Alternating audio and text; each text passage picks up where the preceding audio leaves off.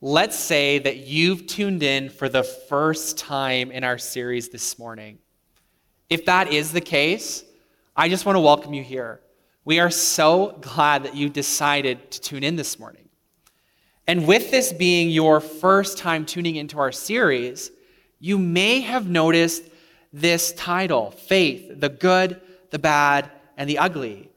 And you may have recognized also opening the series was some very iconic music. And as soon as you saw the title and you heard the music, you were instantly recognizing an iconic Clint Eastwood movie. Incredibly iconic when it comes to Western movies. Now, in my mind, when I think of Western movies, Clint Eastwood is the greatest of all time. When I think of a Wild West cowboy, I think of Clint Eastwood. There is no one greater than him. And I know that as soon as I said greatest of all time, immediately someone else might have come to your mind. Maybe you're a John Wayne fan, or you just love Val Kilmer in Tombstone. It's interesting that we're just naturally drawn to this comparison game.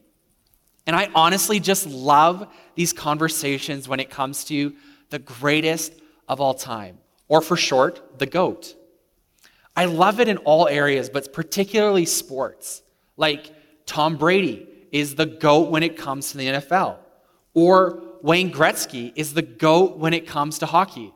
Unless you're Pastor Paul, then you might argue that it's Pavel Bure. I love the conversation around, is LeBron James closing in on GOAT status, or is Michael Jordan the true GOAT? I love these conversations. And I'm more than certain that they don't happen in sports alone. We love talking about who are the greatest musicians of all time. I think it's the Beatles. No one influenced culture more than them. Or, maybe someone would argue that it's somebody else. Like I know Pastor John Ravichandra would likely say that ABBA is the greatest band of all time.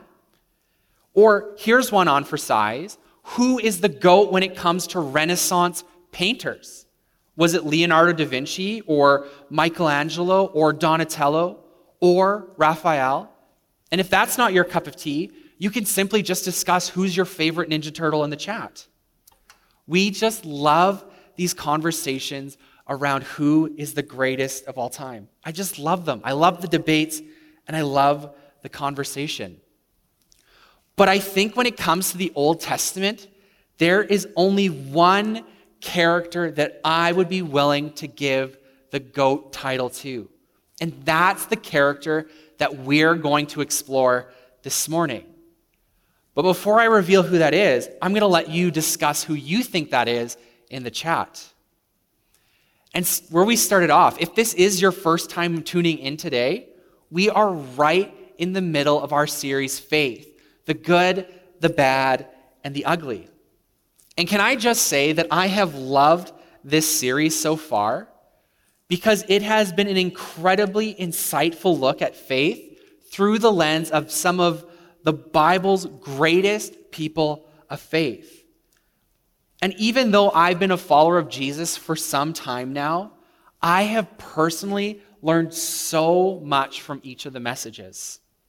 Mainly because they aren't simply focusing on all of the good, feel-good, clean parts of their stories, but they're also focusing on the bad, messy parts as well. All with the purpose of not knocking them down a notch or building a case for them to be eliminated from this list of all-time greats. We're not canceling anyone this morning, but instead we want to learn from their example of faith and hopefully find some encouragement and challenge from their example. Things that may help strengthen our faith in God. From their stories, we see that people matter to God no matter their mistakes.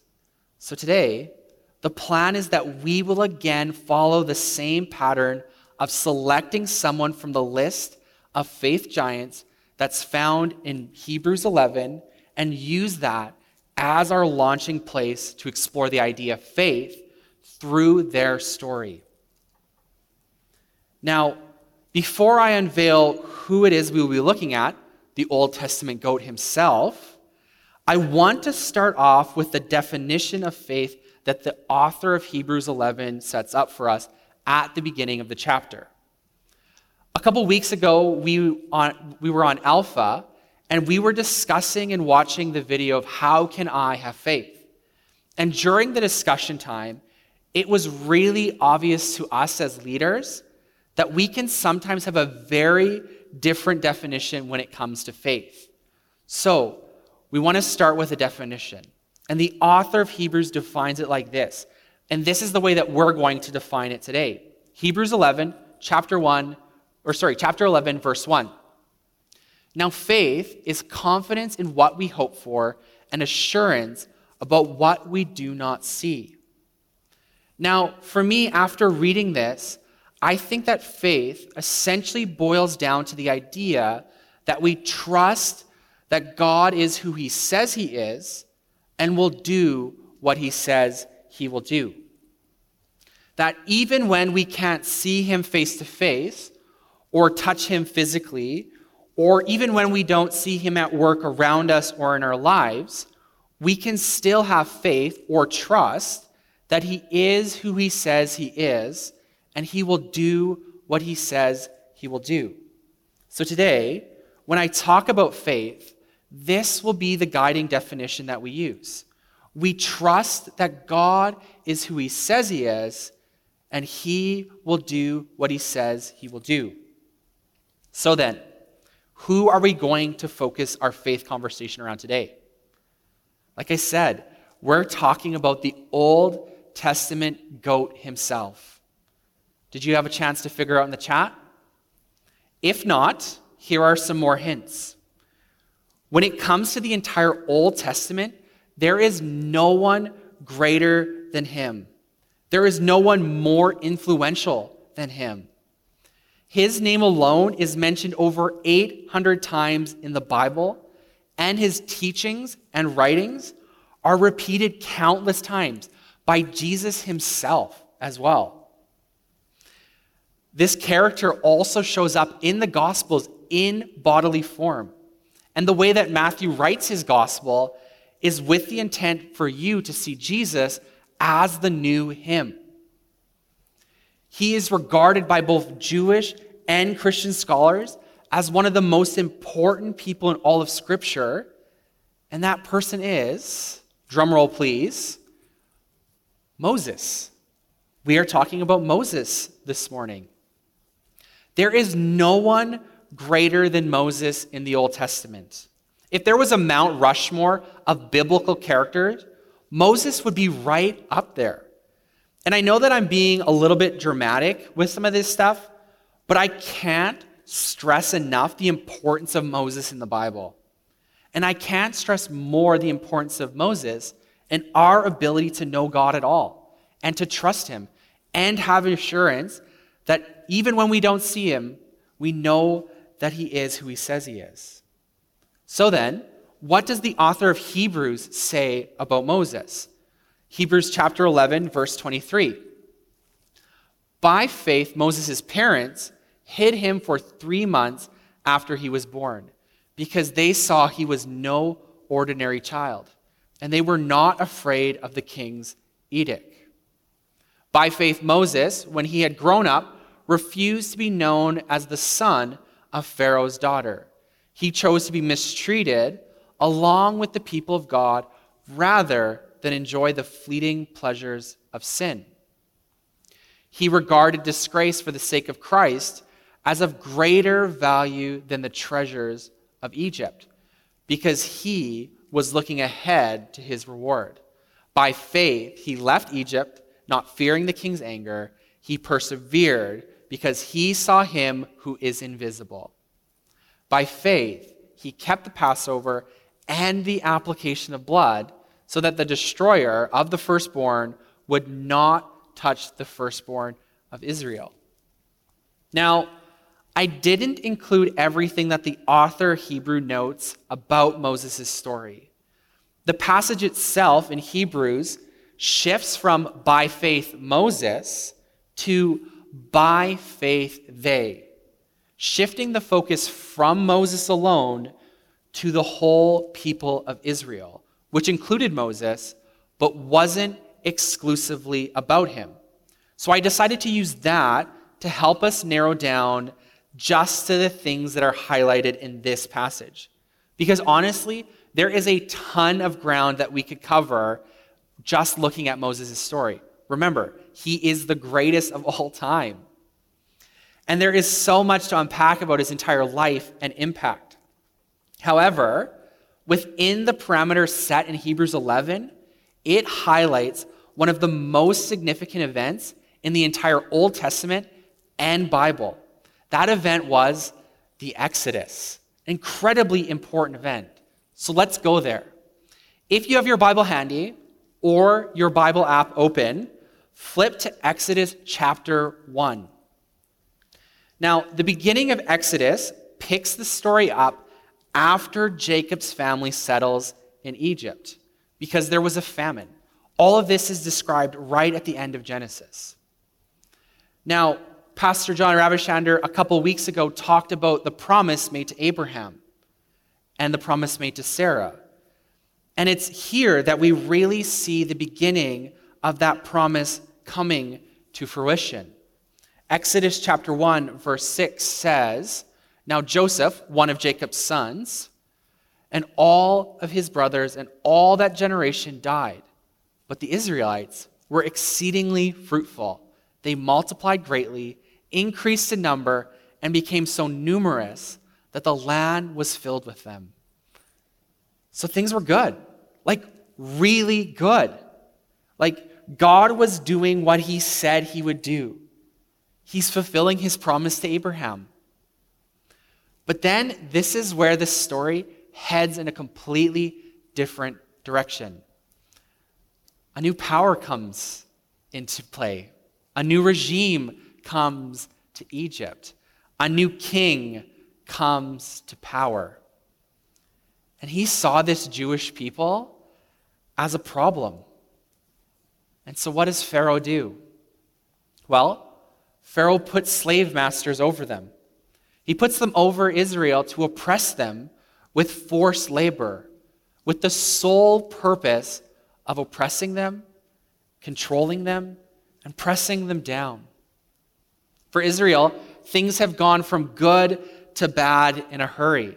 And to make matters worse, this didn't fix Pharaoh's problem. God's promise continues to shine through, even in the bad. They continue to grow into that great nation promised to Abraham. And here is where things go from good to bad to downright ugly. Verse 15 to 21 says this: "The king of Egypt said to the Hebrew midwives, whose names were Shiphrah and Puah, 'When you are helping the Hebrew women during childbirth on the delivery stool, if you see that the baby is a boy, kill him. But if it is a girl, let her live.'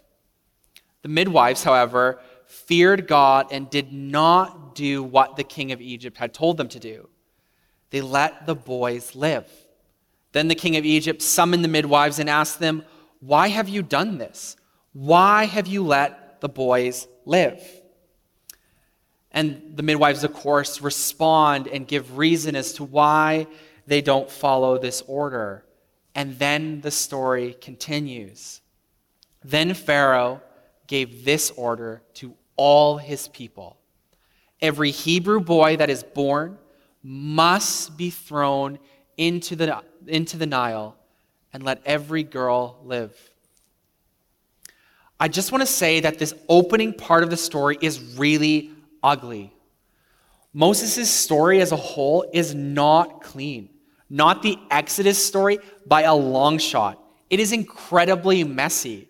It is not really cartoon friendly.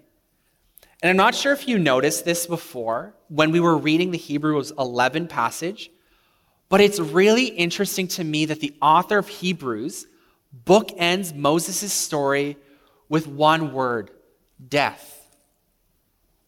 And not only death, but the death of children.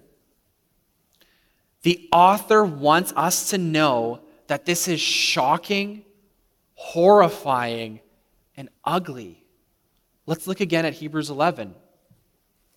By faith, Moses' parents hid him for 3 months after he was born, because they saw he was no ordinary child, and they were not afraid of the king's edict or law. And what was the king's edict or law? Well, it was to kill every male baby. And how does the author of Hebrews end Moses' entry? Well, by faith, he kept the Passover and the application of blood, so that the destroyer of the firstborn would not touch the firstborn of Israel. What is being summarized here is the 10th and final plague that God brought upon Egypt. A plague so bad that Pharaoh would have to let God's people go. What happens is God passes over the land of Egypt and strikes down and kills the firstborn boys of Egypt, only sparing those who put the lamb's blood on their doorframe, which would have meant primarily Israelites. It's strange to me that this is how Moses' story is framed in Hebrews. Just trying to wrap my head around all of this is just really incredibly hard. And I really wish that we had a couple of hours this morning to really unpack all of the elements of the Exodus story and of Moses' story. But the main question and thought that I have when I look at Moses' messy bookends is this: how can we have faith in the downright ugly of life? Let me say that again, because this isn't your typical message about Moses or faith. How can we have faith in the downright ugly of life? And can I be honest with you for a second, church? This question has been really rattling in my head the last couple of weeks. When I first picked to speak on Moses, this was absolutely not where I thought we would be this morning. But I feel like this is an important question to ask because there is a lot of ugly going on in our world. I was really heartbroken and shook when I read about the 215 indigenous children and their bodies discovered in Kamloops a couple weeks ago. 215 children that never got to go home. Countless families lost beloved children to unmarked graves. Entire generations affected by that. And not just that, but all that came with the residential schools in Canada. And I find it absolutely impossible to read the opening chapters of Exodus without those thoughts weighing heavy in my mind. There are just too many similarities in those stories. How do we have faith when that's what we hear or see, or even worse, experience?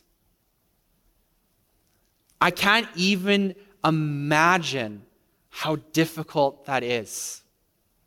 And for me, what makes this even worse and what makes this even harder is how can you have faith in God when the ugliness is brought on by those who claim to follow him? How do you have faith in this kind of ugliness?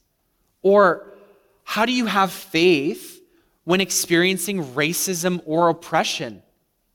Again, it is so hard to read Exodus and not see parallels to what has happened and is happening to our brothers and sisters of color.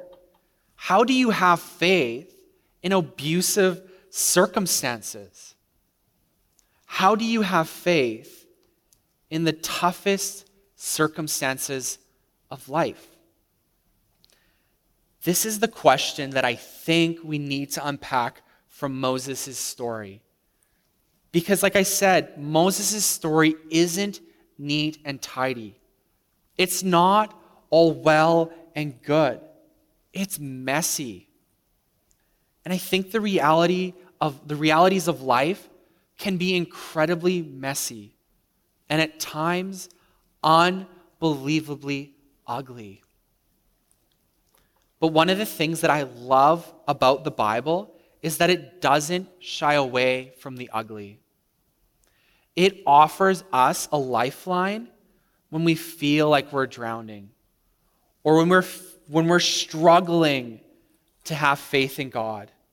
That we're struggling to have faith in God is who he says he is, even when it doesn't seem that way. And that he will do what he says he will do, even when that seems like it couldn't be further from the truth. The Bible addresses the ugliness of life head on, and it shines light on it and brings good news to the ugly. So, how can we have faith in the downright ugly? I want to offer a couple of thoughts from the life of Moses in response to this question. And I say in response because honestly, I don't have any answers. But I do think that there are important claims that Scripture makes that can help us have faith or continue to have faith when we find ourselves in ugly, difficult times. So let's look at a couple of things from a well-known story in the Bible, an all-time great story. The famous story where God speaks to Moses through a burning bush. I'm sure this would have been an incredibly strange sight to see, and I'm more than sure that that's what drew Moses over to it, while tending his father-in-law's flock of sheep. Because remember, at this stage in Moses' life, he has gone from a prince of Egypt to a runaway turned shepherd living in the desert. Remember from Hebrews 11 when it says he refused to be known as Pharaoh's daughter's son, and he chose to be mistreated with God's people. Moses approaches the bush and God speaks. He tells Moses his name. He says, I am the God of Abraham, Isaac, and Jacob. All characters that we've mentioned in this series, by the way. Overwhelmed by this, Moses hides his face, and God says this. Exodus 3, verse 7. The Lord said, I have indeed seen the misery of my people in Egypt, and I have heard them cry out because of their slave drivers, and I am concerned about their suffering. So I have come down to rescue them from the hand of the Egyptians and to bring them up out of that land into a good and spacious land. I believe in these two verses, God is speaking a foundation for faith in the ugliness of life. He's saying two incredibly important things here. The first is this, that he sees, he hears, and he is concerned. He says, I have seen the misery of my people in Egypt. I have heard them cry out. And he says, I am concerned about their suffering. God's attention is not somewhere else. His gaze is right there. He knows and he cares. And I know that it can seem like you're alone or God is aloof when you're in the midst of the ugliness. It can seem like he doesn't care when you're in the middle of that incredibly awful situation you're going through. I know that it can feel like the prayers just bounce against the ceiling one after another. But what I get God saying here to Moses is that's not true. God's attention isn't somewhere else. It's right there. God knows exactly what you're going through. He knows exactly what's going on. He sees, he hears, and he cares.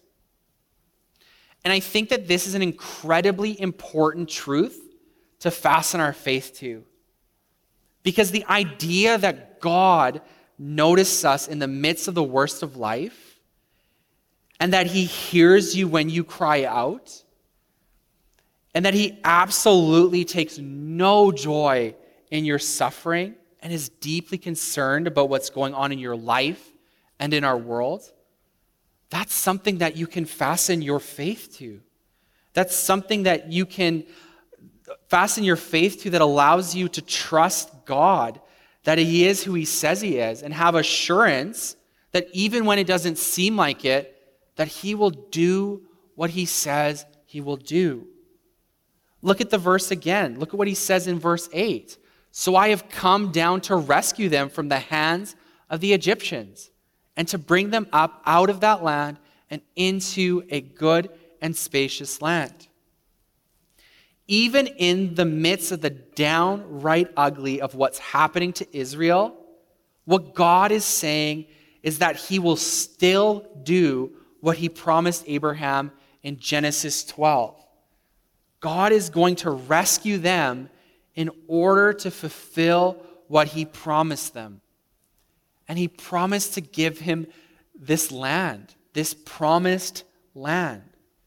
So we can fasten our faith also to the idea that God will do what he promised. And I know that this idea is often really hard to translate to our lives. Because how does the ugliness of life even remotely look like what God promised?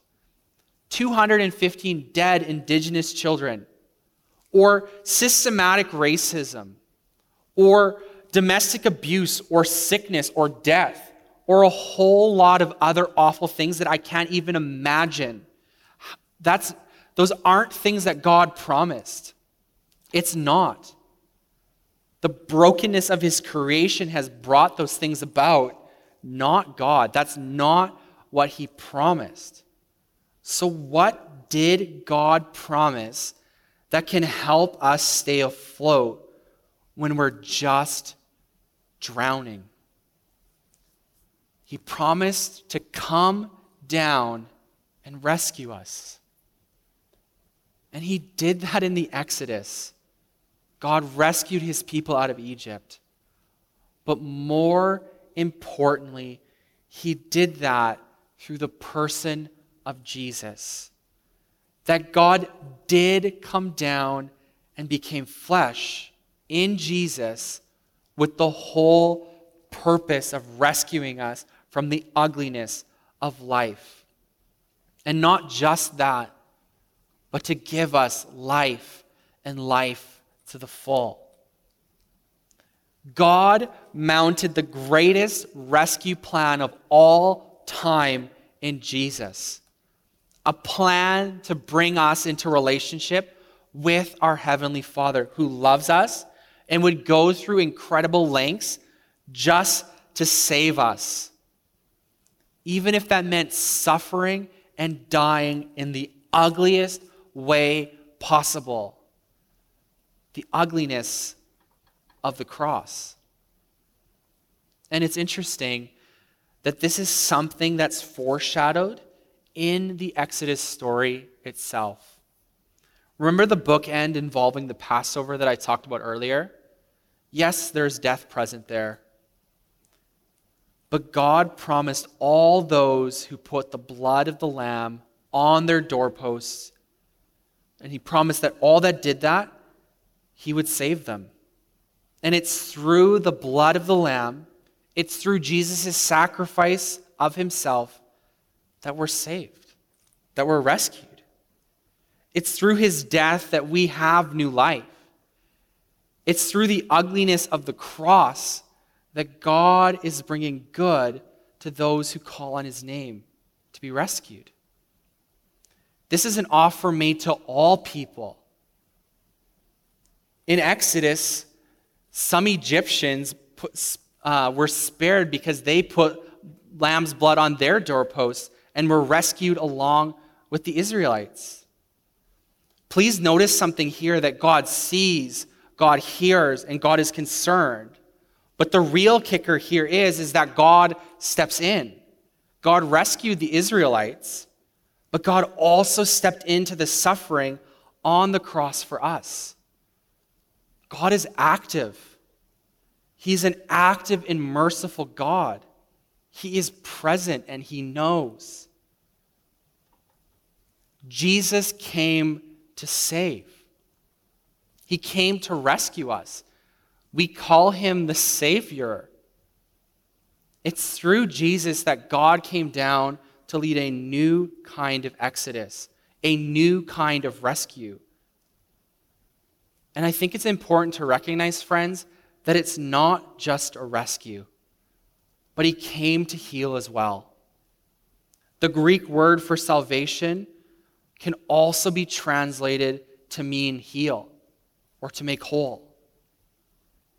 There is a lot of healing that's needed in our world right now and in our country right now. Jesus came to bring healing from brokenness. So today, if you are in need of rescuing or are wounded by the downright ugliness of life, can I encourage you to reach out to Jesus, to come home to him? This is why Jesus came. He came to rescue those who feel captive. So would you reach out to him this morning? I want you to remember that God sees your pain. He hears your cries for help.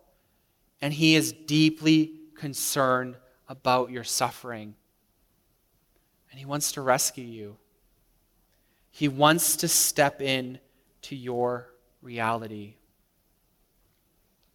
So if this sounds like good news to you, can I encourage you to reach out to one of our online hosts? If you would like to talk more about this with someone, or you want to know more about this Jesus, the one who saves, would you click that button in the chat? And would you connect with one of our online hosts? They would love to talk with you about this, and they would love to pray with you. Because we know that God hears it when we cry out to him. So would you let us cry out with you? So go ahead and click that button. Because we know that our God sees, he hears, and he cares. But more importantly, he steps in. And friends, finally, I want to conclude with this thought, because I think this is also important from the story of Moses. We recognize this from Moses' story, that God revealed both his name and his character to Moses. A character like we've been talking about that says that he sees and he hears our cries and he's concerned about our suffering and that he steps into our suffering. We see this in the character of God. So it needs to be important for us as followers of God that we imitate his character in the world when it comes to suffering, oppression, and injustice. That as followers of Jesus, we need to keep from becoming numb or turning a blind eye towards injustice. We need to take notice of it, and we need to be aware of it. We also need to listen out for the cries of the oppressed, and we need to care deeply. But we also need to step into the suffering of others and be agents of hope, healing, and help. We need to do this with the heart of God, like Jesus has modeled for us, and like Jesus has commanded us. We need to enter into suffering and bring justice. And we need to bring healing to those who are suffering, because that is what Jesus did.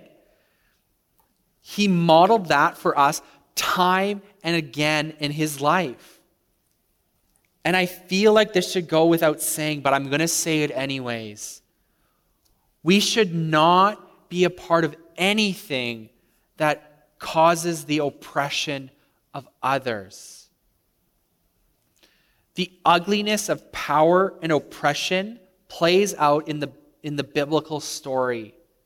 In fact, when Israel became a superpower of itself under King Solomon, they became oppressors.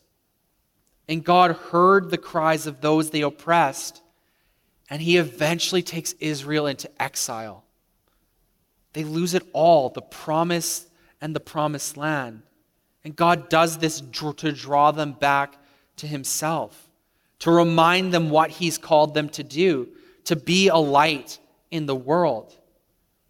One of the things that God reveals about his character in the Exodus story is that he is slow to anger, but oppressing the helpless is something that greatly angers him.